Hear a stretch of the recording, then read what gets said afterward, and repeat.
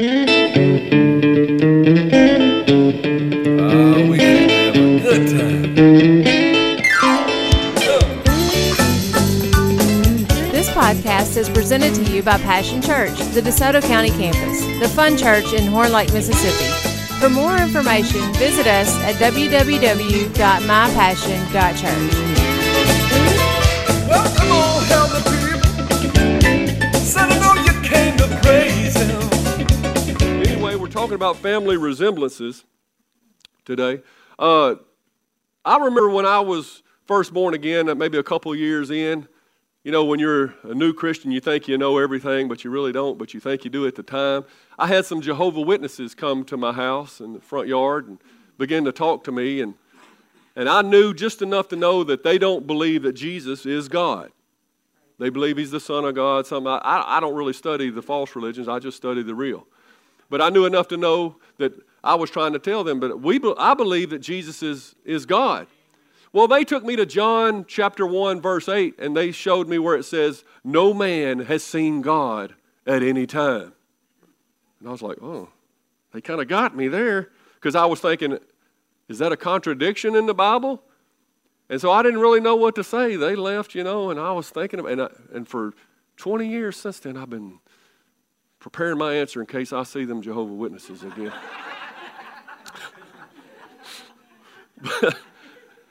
But you know what? The Bible says Moses saw God face to face. So is there a contradiction there? When it says no man has seen God, I got to thinking, you know what? What they mean is no man has seen God in the fullness of his glory. Seeing the Father God who is a spirit. That's got to be what they're talking about. Because you remember later on Moses says, let me see your glory. So he's already seen God face to face. What's he talking about? Let me see your glory. There was a deeper level. There was more. So I got to thinking, and I got to thinking about the Old Testament. There are several times where it says the angel of the Lord appeared. And to me, I believe, now I'm not going to argue this point with you, but I believe that's what you call a Christophany. That's a pre-incarnate Jesus that came in the Old Testament in a way that our eyes could comprehend without frying us, with the full holiness of God. God appearing in human form so that we can palate it, so that we can see. I mean, you got the time when the angel of the Lord haggled with Abraham before he went and destroyed Sodom. You remember that? You got the story where the angel of the Lord appeared and told Abraham to put down the knife before he was fixing to kill Isaac, his son. You got the time where God wrestled with Jacob on the bank of the Jabbok River. So you got appearances of God before Jesus was actually born as a human on the earth as we know him. He appeared to Samson's mom to tell her that she was going to have Samson. And you remember that the guy that showed up with a sword outside the walls of Jericho talking to Joshua, he was, what do you call him? The Lord of Heaven's armies. I believe that was Jesus appearing in the Old Testament. Now, like I said, I can't prove all this out. That's just my idea. But have we seen God? Has humans seen God? According to the Bible, I believe we have. Today's message that I'm going to preach boldly declares, you've seen the Father. That's the title of today's message if you're filling out your notes. You've seen the Father. Well, you can look at your neighbor and say, how have I seen the Father? Well, I'm glad you asked. Turn to John 14. John 14, John 14, verse 8.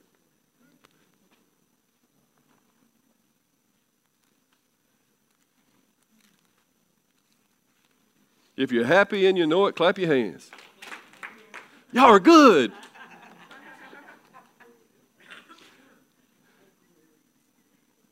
John 14, verse 8. Now Philip is one of the disciples. He'd been walking with Jesus for 3 years. He's seen all the miracles and everything that Jesus has done. He just got through having the Last Supper with Jesus. And Jesus all this time has been telling the disciples, I'm going to Jerusalem. I'm going to be crucified. I'm going to be raised from the dead. He's telling this to them over and over, and they don't really comprehend.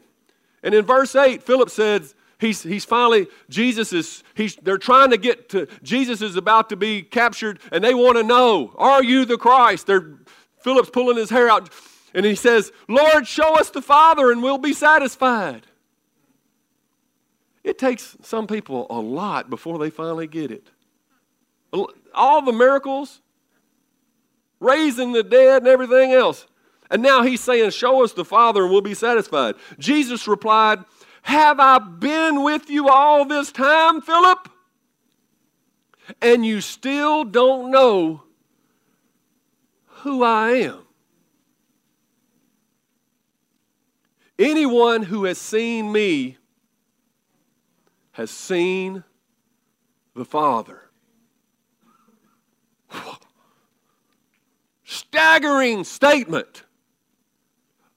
A man says, anybody who has seen me has seen God, the Father. So why are you asking me to show him to you? Colossians 2:9 says, for in Christ lives all the fullness of God in a human body.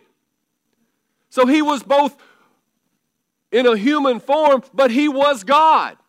He was 100% human, 100% God, but the fullness of God was in Jesus. When you've seen Jesus, you have seen who? Jesus was arguing with the Pharisees. He said, before Abraham was, I am. A reference to back in Exodus when Moses says, who are you? Tell him I am that I am. It says in John 8:58, at that point they picked up stones to stone him. Why were they going to stone Jesus? Because here he is, a man claiming to be God. They knew what he was saying.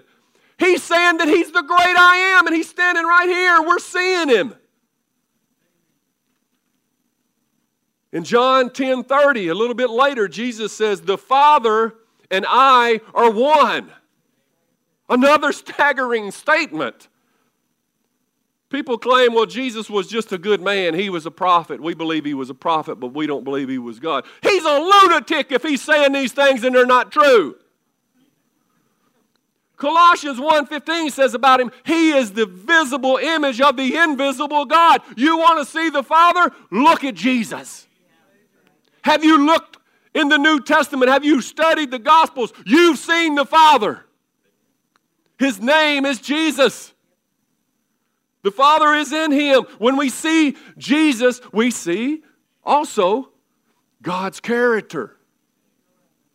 So you want to know how God handles situations? You want to know how he feels about things? What make him upset? What make him happy? How he feels about things? Study Jesus. Because he also reflects. And we know that God's character is under assassination in this nation which we're living. They don't miss an opportunity to slander his name, do they? Many, for example, will ask with disdain in their breath how God could allow that horrific tragedy to happen in Sutherland Springs, where 26 godly people were murdered in the sanctuary last Sunday. I know we ask those questions. It's okay to ask God questions, as we'll talk about later. It's okay to ask God questions. He's not afraid of questions. But many ask it with disdain on their breath. Some people I saw in blogs couldn't wait to say, where was your God then? You know what that makes me think? That makes me think, okay, you're an atheist. I can handle that. You don't believe in God. But that makes me think you're not even a good person for saying that. You don't even care. You're to be a decent human being. That's the first thing out of your mouth after 26 people have lost their life. Where was your God? We're living in tough times. I don't have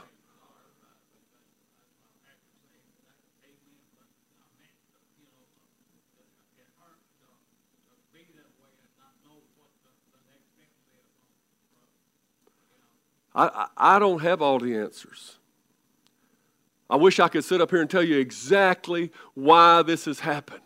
This tragic, horrific thing has happened. It's terrible. It rips our hearts out, and we wish we had the answers. But for 20 years since I've been born again, I've been asking myself why bad things happen to good people so that I can be ready with some kind of answer, some kind of hypothesis. So I could at least say, well, why do good things happen to bad people? You know, I have some kind of answer to give. And one of the ways I explain it is we don't see the greater good beyond what we can see with our physical eyes, but God does. You know, God sees the entire puzzle. He sees the finished product. He sees where every piece goes, the millions of pieces of incidents that happen in the world and in your life, and He sees the finished picture, and it's beautiful. We see one piece at a time. We look at this piece and we're like, oh, that's ugly. How is Sutherland Springs, Texas going to fit into something beautiful? It just won't fit. It's an ugly color. It's something I hate. I would never, this is no explanation for this, but God puts it in there and it's like, I understand now. It's in light of eternity. See, God sees eternity. And that makes all the difference in the world. Man, if our life gets short, we're supposed to live this 70, 80, 90, 100 years or so down here. If our life gets cut short a couple years, oh, it's a tragedy. Man, I can't believe that happened to them or to me or to my family. But in light of eternity, what is 90 years? Do you think God maybe sees a bigger picture and when He says He's working all things together for our good, He is actually working things together? We don't know what's coming in the future. He does. Maybe He's pulling people out for a reason. I'm just saying eternity could be the difference. And we sit here with our little pea brains and dare to question why God allowed this, why God allowed that. You know, when God granted mankind free will, it also came with a propensity for great evil. When He gave us the ability to choose, which He hasn't taken back from us, and maybe that one man last Sunday gave in to the deepest darkness, took a weapon, and sent those people home early. But even in that, eternity is the difference maker. Even in that, we know where they are. And so we find comfort in eternity. It's the big picture. And if I do anything as your pastor, I'm always trying to get you to see the big picture, not to be like chickens pecking down in the kennel thing and can't see past the chicken wire. Understand that God is still in control. A view of eternity makes all the difference. Do you know that God allowed His own Son to be nailed to a cross? Explain that one. Well, we can now, because in light of eternity, we know it was for the greater good. At the time, it didn't seem any redemptive value, but we know it was the most redemptive act of all in recorded history. God is in control. We see God's character in Jesus. Let's begin to study a little bit about Jesus. We see a willingness to suffer. We see that He would suffer the most horrific physical torment, emotional anguish, rejection, and sorrow. And why?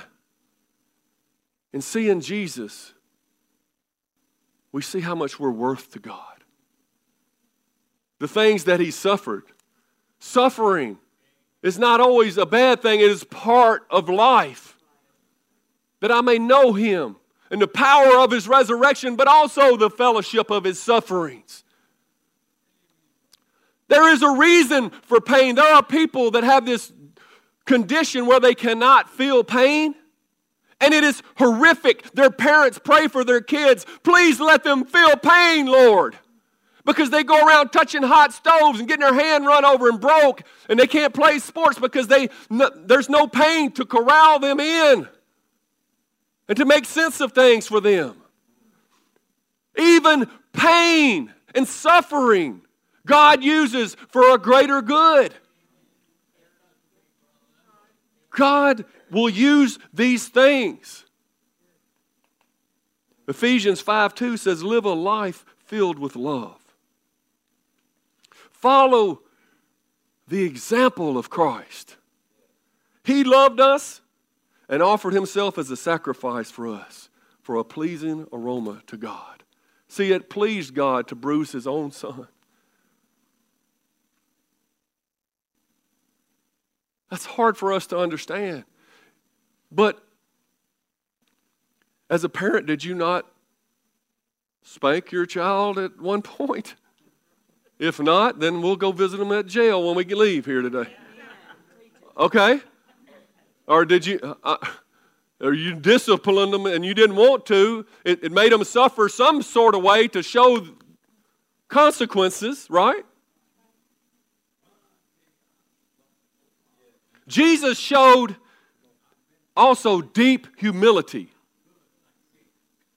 Jesus showed deep humility. And if he's reflecting the character of God, what kind of God is humble? You're God. Why would you value humility?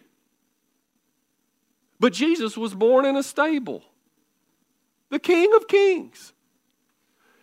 This is one that gets me. He was obedient to his parents as a kid. Come on now. Which one of you, if you were God, you would be obedient to your parents as a kid? We can't even be obedient to our parents and we ain't nothing. He was Jesus. He could have thrown a miracle on her and said, get off me, mama. But he didn't. Luke 2:51 says, then he returned to Nazareth with them, meaning his parents, and he was obedient to them. And his mother stored all these things in her heart. I bet she did. I bet she did. How many remembers that song, Mary, Did You Know? We sing it at Christmas time. There's a part in there that says, Mary, did you know that your baby has walked where angels trod? And when you kiss your little baby, you kiss the face of God. Hey, let me ask you a question, mamas. Do you remember holding your firstborn that first time and looking down with such love in your heart that you couldn't hardly take it? But your first reaction is, how am I going to do this? Where's the book? Where's the rule book? What do I do? Our God made himself vulnerable to human parents as a little helpless baby. God, vulnerable to us and for us. He entrusted his son to human parents. That's how much he believes in you. It's incredible. Too many today, they stand ready to accuse God with not being with the times. They had never read their Bible, but they claim it's a book of fairy tales. It's passed away. It's old. They want the Word of God the way they want the American Constitution, living and breathing. What they really mean is they want it flexible to their moral whims, is what they really mean. They want to change it whenever they feel like they want to change it, when they want to change their way of living. When the fads come and go, they want the Word of God to change with them, and they want the Constitution to change. But that's not the way it works. Not if you're going to stand true to our founding fathers. They say things trying to bait you. How do you think God feels about gay people?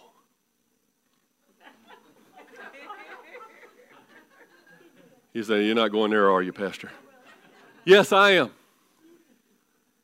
Yes, I am. I'm not ashamed about how God feels about gay people. And it may not be the way you think God feels about gay people. I feel like God would treat a gay person no differently than he treated the woman caught in the act of adultery. And how did he treat her? He treated her with dignity and worth. He saved her life. Homosexuality is just a sexual sin, the same as adultery. It's not any greater. He saved her life. He showed her compassion. He might say to us about homosexuals today, do you really want to be the first one to cast the stone? You might want to get that log out of your eye before you go trying to get a speck out of somebody else's eye. Is it a super sin that God can't forgive? He would say, though, neither do I condemn you. Go and sin no more.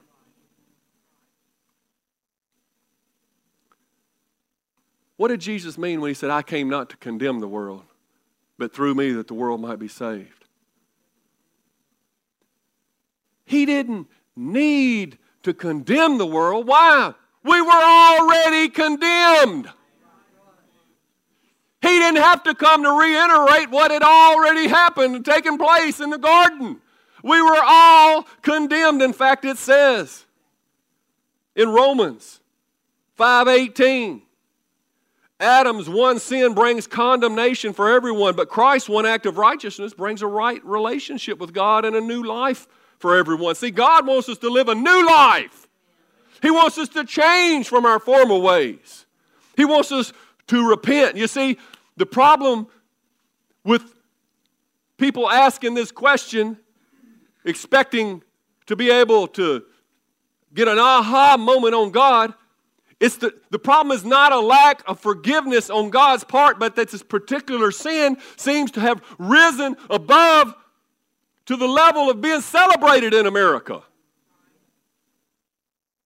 It's not a lack of forgiveness, it's a lack of repentance that is really the issue. It's celebrated. They have pride parades. But saying that, let me say this. You had your little pride parades too, with your sins. Somebody loved you. We have all sinned and fallen short of the glory of God.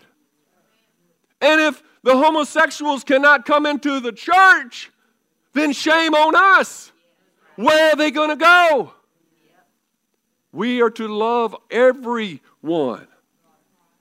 1 Corinthians 6:9 says, don't you realize that those who do wrong will not inherit the kingdom of God? Don't fool yourselves.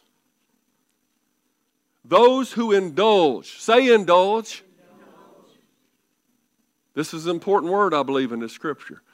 Those who indulge in sexual sin or worship idols or commit adultery or male prostitutes or practice homosexuality, and then it goes on, or are thieves or greedy people or drunkards or are abusive or even cheat people. None of these will inherit the kingdom of God. Man, that makes us all feel a little more humble, doesn't it? But when it says indulge, somebody wants to get saved right now. I want to. Okay, but when it says indulge, that means to let yourself go into it. That means you're not ashamed of it. You're not repenting of it. You're celebrating it. Thank you. You're okay with it. There's no repentance in your heart. It's not a lack of forgiveness on God's part. It's a lack of repentance on people's part. It is the problem. Jesus came preaching the same way John the Baptist did. He said, repent, for the kingdom of God is at hand. Be forgiven. Go and sin no more. God wants everybody to be saved. He's not willing that any should perish. You know, God is both just and merciful at the same time. And that's like, how do you possibly do that? If you adhere to every point of the law, how can you possibly be merciful? Those two couldn't coexist, except for the one way to do it is if you yourself pay the penalty for them. God wasn't soft on the wages of sin. He just put it on His Son so that He could show us mercy. I don't know. Somebody need to shout, "Thank you, Jesus!" Woo! What sin was doing to mankind was so abhorrent to Jesus that He was willing to give His life to defeat it. He couldn't take what sin was doing, and we play with it, and we pet it, and we try to get up to the edge of it, of that cliff. And we think it's okay, and we do it, and we just presume on the grace of God time and time again. We need to stay away from sin. It's a serious matter to God. We certainly don't need to indulge in it. God is a forgiving God. If you confess your sins, He's faithful and just to forgive you of your sins and to cleanse you of all unrighteousness. 1 John 1:9. I've used that scripture so many times. But the thing is, I keep coming back to Him. I keep feeling bad about my sin. I keep repenting. I don't want to just live in it. Jesus was a friend of sinners. But He didn't condone their lifestyle. He loved the least of this. You know, Jesus came to save the whole world. We're talking about how God the Father feels, right? He came to save the whole world. The Father's talking to him in Isaiah 49:6, and He says, He's talking to Jesus, Jesus hadn't come yet, but He's talking to the one who will come. He says, "You will do more than restore the people of Israel to me." My chosen people, the one He chose to put His name on, the one He chose to use as an example for us to learn by. He said, "You'll do more than save the people of Israel. I'll make you a light to the Gentiles." And a Gentile is simply somebody that's not a Jew. That means the rest of us. I'll make you a light to the Gentiles, and you will bring my salvation to the ends of the earth. He loves everyone. He so loved the world that He gave His only begotten Son. What else can we learn? I wrote down a few nuggets that we can learn about the character of God the Father through Jesus. I mentioned this one earlier. He's not afraid of your questions. And He doesn't really need us up here making excuses for Him. That takes a lot of pressure off me as a pastor, because if I don't understand and somebody's asking me questions, God don't need me to make excuses. He is God all by Himself. And if you don't like His ways, you can lump it. I mean, that's the way He feels about it. But His ways are so good that you got to proclaim it. You got to tell the truth. He's not afraid of your questions. He loves to teach. Jesus went about teaching. He loves dialogue. He spoke with the woman at the well, worked things out in her mind. You know, he talked to Nicodemus, one of the teachers of religious law, a Pharisee, in the garden. He talked to Abraham before he went. He negotiated with Abraham before he went to take Sodom and Gomorrah out. Man, you can be a friend of God. You can have input into God's decision making through prayer. And we don't think prayer is important. Jesus, He was passionate about children. And we are too. Man, He loved the little children. He got excited about it. And so patient. Remember how long He waited on Philip to finally come to his revelation? He told the rest of the disciples in John 16:31, Jesus asked, "Do you finally believe?"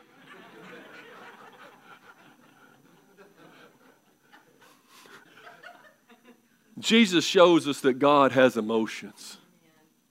He wept. I don't know if that touches your heart or not.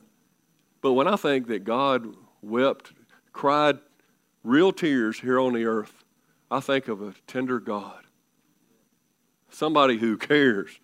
Now, he may have been crying because they refused to believe him more so than Lazarus being dead, because he already knew what he was going to do with Lazarus. But I think he was weeping because of all the doubt and unbelief. But that's another story. Jesus shows us that God's good, going about seeking and saving, destroying the works of the devil. And he wants us to be co-laborers with him. That's exciting. He sent the disciples out 2 by 2 so that they could know the joy of winning souls.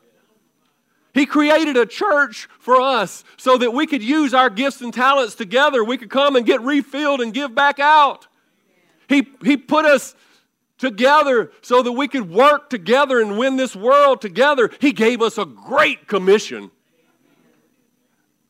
And it gives you worth to know that God is not just like, get out of the way, I'll do it, boy. How'd that make you feel when you was little? But Daddy, get out of the way, boy. I'll tell you what you can do. You can get in the house with Mama, No, our dad says, come on and let me show you how it's done. Woo! He let Simon help carry his cross up to the hill called Calvary. And he asked us to do the same thing, help carry the cross. Jesus not only revealed God's character, but he revealed the Father cares. He met our physical needs, our emotional needs, our mental well-being, healing, feeding, casting out devils. And he allowed his body to be torn so that the veil that was separating God and man could be torn. So that we could have fellowship, so that we could be adopted, as it were, into his very own family. You see, family is a God idea. And people can try to make it what they want to, but God's idea stands firm. Family is one man, one woman, together in holy matrimony forever. It's in your vows.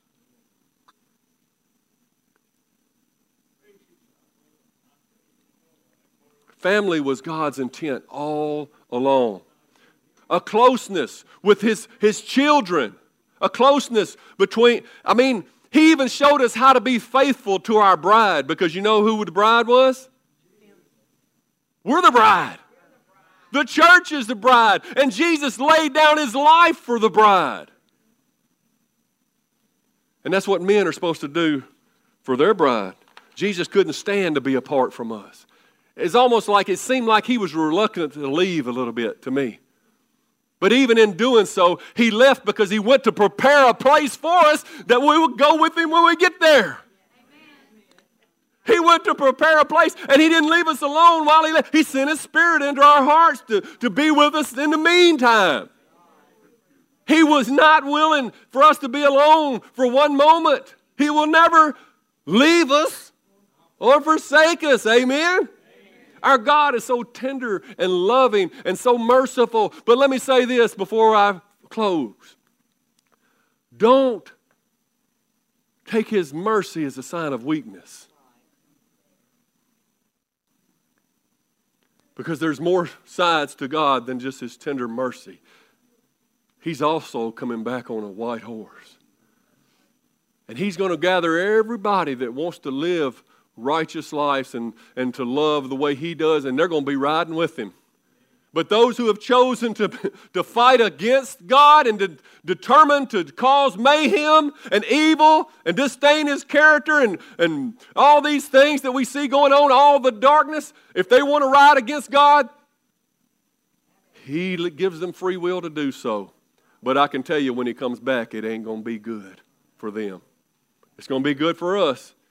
It ain't going to be good for them. So, as God's children, and that's what we are, if Jesus is our Lord, what are we reflecting?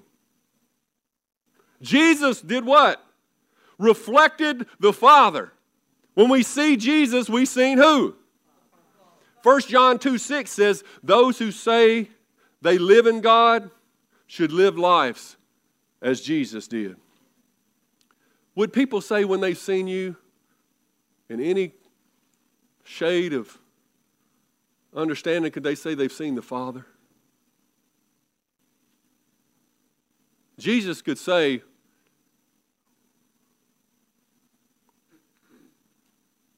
"100% truthfully, when you've seen me, you've seen the Father." We were originally made in God's image, you remember? And then the fall of man messed that up. But Jesus came and redeemed us, and now His Spirit is back in us. And we should be measurably changing so that people can say, they act like God. He says, "Be ye holy, for I am holy." He wants us to be a reflection. Why? Ephesians 5:1 says, "Imitate God, therefore, in everything you do, because you're His dear children." When they've seen you, have they seen the Father at all? When you've seen an Allen, you've seen another brick in the wall of a hero, of a patriot. When you've seen a Sheffield, maybe you've seen another chapter in the book. When you've seen a child of God, what do you see? Somebody reflecting the family from which they originate. Bill Morgan, he said this. Everybody familiar with the Alamo, where they had the last stand in Texas, San Antonio? He said, on the wall in the Alamo is a portrait that says, James Butler Bonham. No picture of him exists. It says, this portrait is of his nephew, Major James Bonham, deceased, who greatly resembled his uncle. It is placed here by the family that the people might know the appearance of the man who died for their freedom. They didn't have a picture of that man, so they put a picture of his nephew up because they looked alike. He says no literal portrait of Jesus exists either. But the likeness of the Son who makes us free can be seen in the lives of His true followers.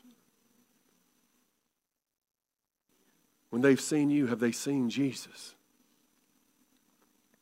1 John 5:20, and we'll close. 1 John, not the Gospel of John. This is toward the very back of your Bible. 1 John 5:20.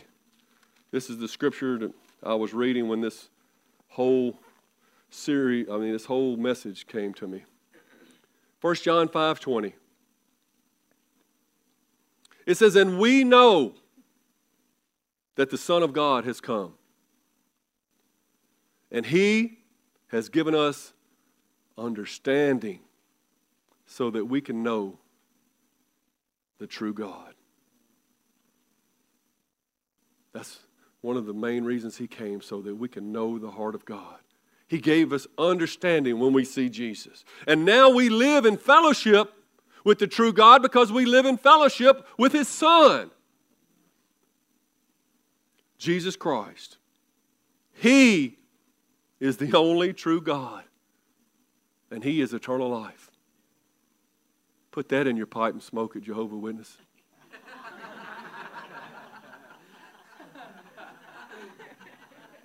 Boy, if they ever come back. Jehovah's Witnesses say no man has seen God at any time. They take it out of context. Maybe I haven't physically laid eyes on Jesus myself or on the Father myself, but I can tell you without a shadow of a doubt, He is the King of my heart, and my heart sees Him every day. Every time I open this Word, every time I pray, every time I feel His presence, every time I meditate on my God, I see Him. And I hope people around me see Him in me, that we may be one as He is one.